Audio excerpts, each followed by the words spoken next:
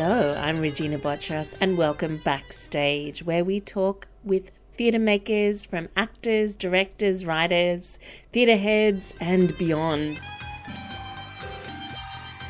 My guest, Katrina Retallick, is an award-winning performer. She trained at the Central School of Speech and Drama in London. She has a phenomenal music career behind her, including roles like Dirty Rotten Scoundrels, Ruthless, the musical Falsettos, The Addams Family, No Way to Treat a Lady, A Little Night Music. Look, it goes on and on. She is in the recent production of Come From Away, which is coming to Sydney and playing from the 3rd of June. This is a long-awaited Tony Award winning musical, 4 Olivier Awards. It's Best Sound Design, Outstanding Achievement. Look, there's so many awards. I'm not going to go on because we'll be here all evening. It's based on real-life events after 9/11. And, of course, this year is 20 years since that tragic event. And something like 38 planes carrying around 7,000 people were diverted to a small island in Gander, Newfoundland, which is in Canada. And this musical is based on what happened. It was Operation Yellow Ribbon. And my guest this evening is Katrina Retallick. And she's here to talk with me about that production and her life in the theatre and beyond. Welcome to Stages, Katrina.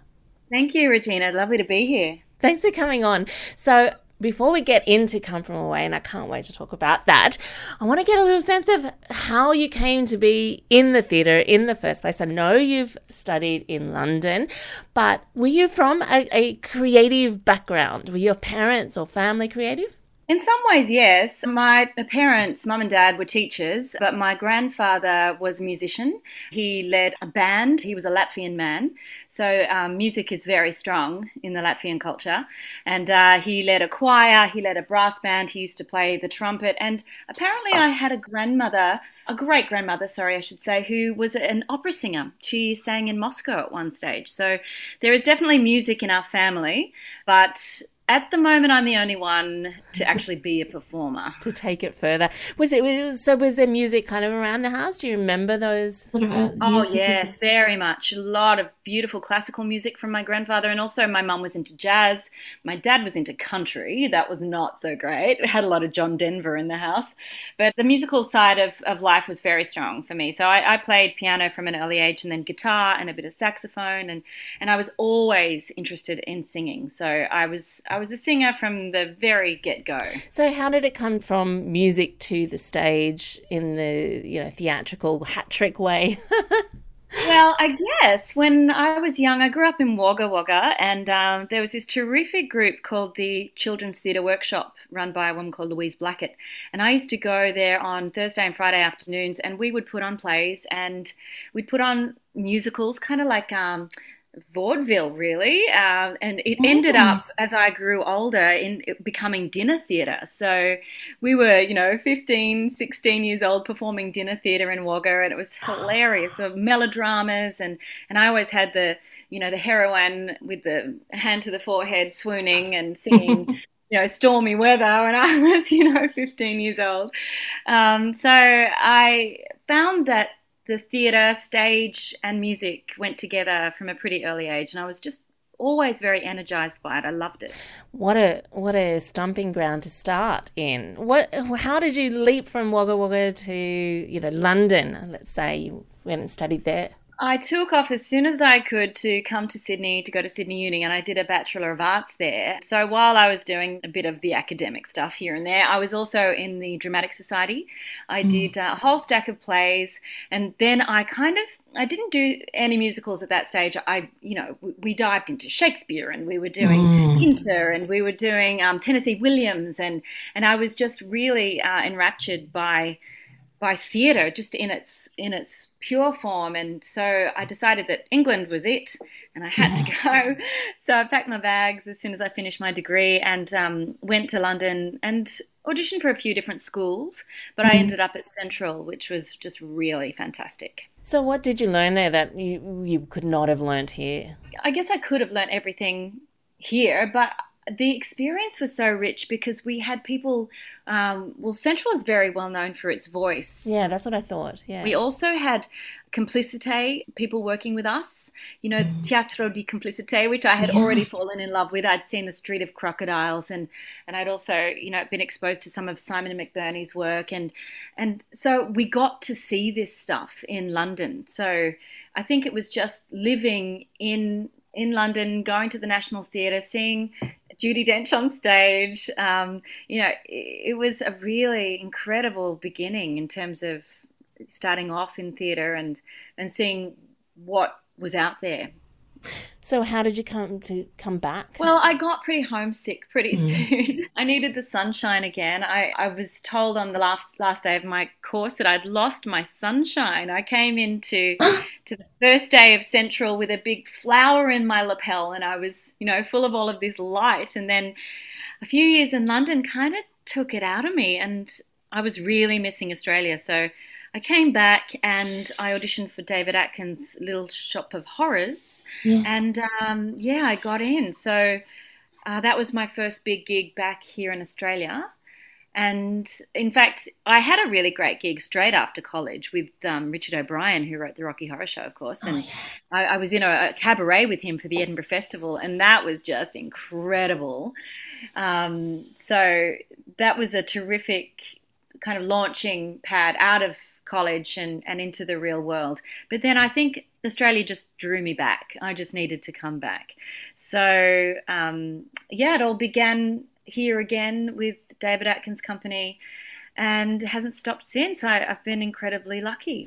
Was there a particularly pivotal time for you when you made that decision to go and to push and to do what you could to succeed? Well, I guess it was kind of like a long-form trajectory rather than a moment in time where I turned my back on something else and went forward. I just kept on doing what I loved, and I have been extremely lucky in order to do that. I don't take it for granted ever.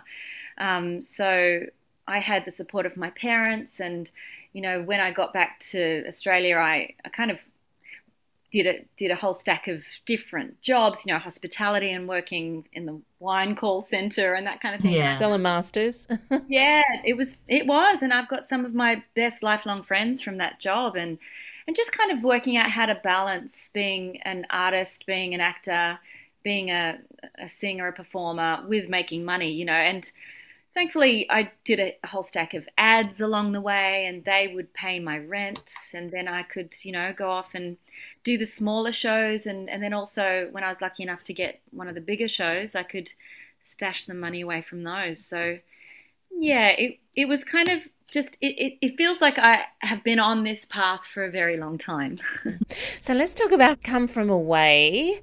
I know it's 20 years now, almost, since 9/11. Can you give us a picture of what it's like? Come From Away is based on the events of 9/11 and the 5 days thereafter when the airspace was shut down over the United States. So there were 200 or so flights that needed to be redirected back to their port, or they had to find somewhere else to land, not in the United States. The domestic ones could land, but the international flights had to find somewhere else. So 38 planes were around the Atlantic and were crossing and were in the right kind of vicinity to land in a small town in Canada called Gander. It's actually an airport town. It was built around the airport, which was built around World War II. Yeah. To basically refuel the jets because they couldn't make it all the way across the continent without stopping off, basically.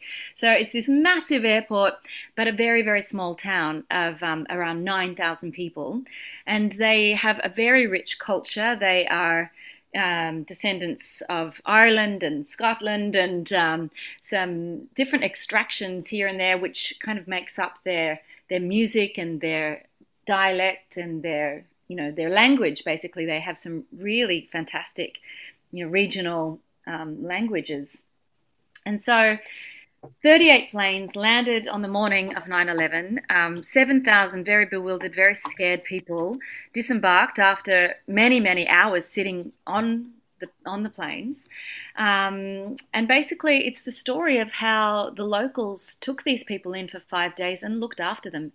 It's really kind of simple stuff. And when they were first thinking about making a show around these events, there was the team, the writer David Hine and Irene Sankoff. They were a couple. They were sent up to Canada to do some interviews on the 10th anniversary of the events, and the mayors of the town all gathered, and people, who had been through those events were interviewed by David and Irene. They were kind of a bit nonplussed by the whole idea of making a show. They just went, well, we just made sandwiches. Is that what you want to make a show about?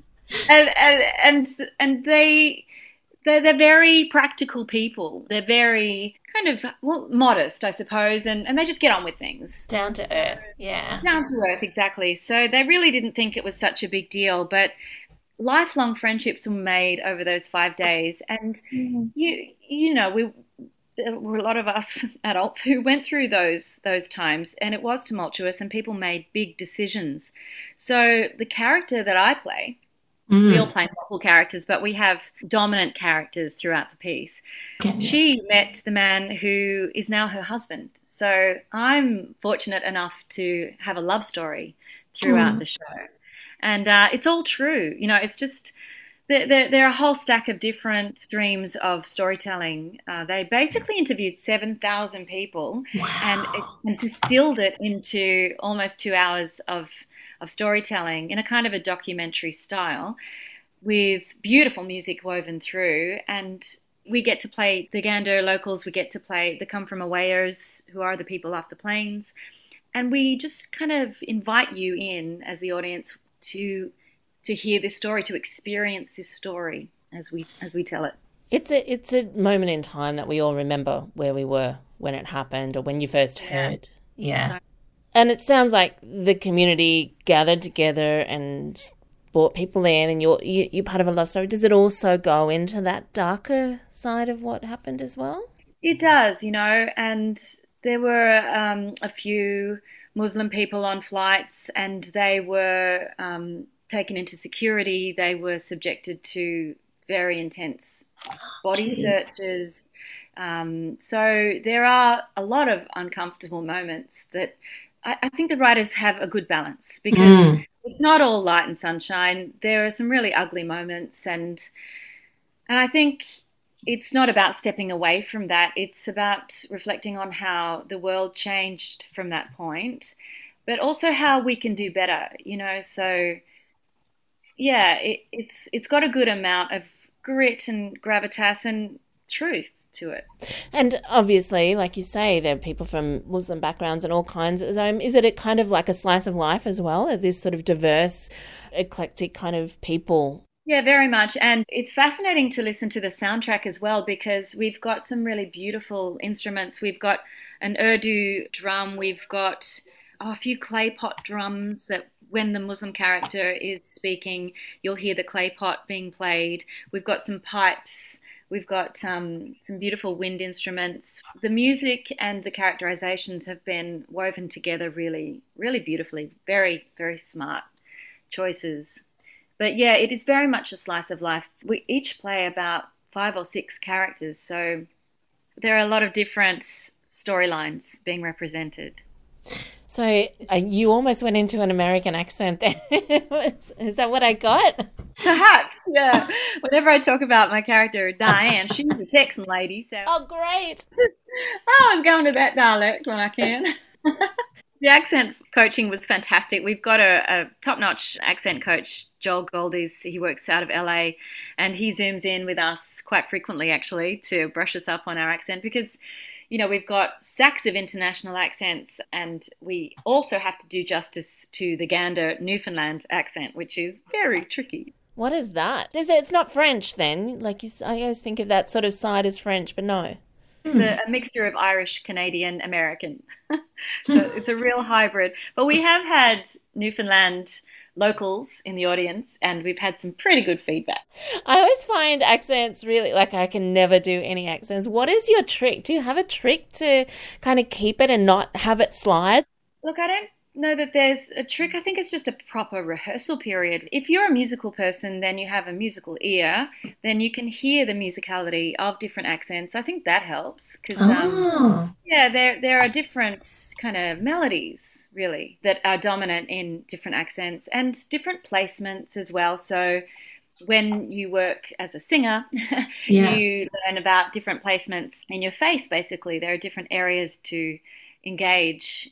So there will be more of a rounded accent, or, there are just different ways of Mm. playing with how you produce sound. And I find that really fascinating. So it's Yeah. kind of an area that I'm thinking I might almost go into. Like, if I ever have to hang up the acting straps, I might see if I can become a vocal coach myself because it's really fascinating stuff. It is. It is. It's something I cannot do, like I said. So you talked about the Urdu drama, that kind of side. Does it also go into the songs having a diversity, like you say, Texan, and then is there country and western mixed with Middle Eastern, or like how is that world? Yeah, it's a really beautiful score. For the most part, we are moving the story forward all the time. There is only one complete song in the whole show, and that is Mm. sung by Zoe Gertz. It's the story of Beverly Bass, the first female pilot for American Airlines.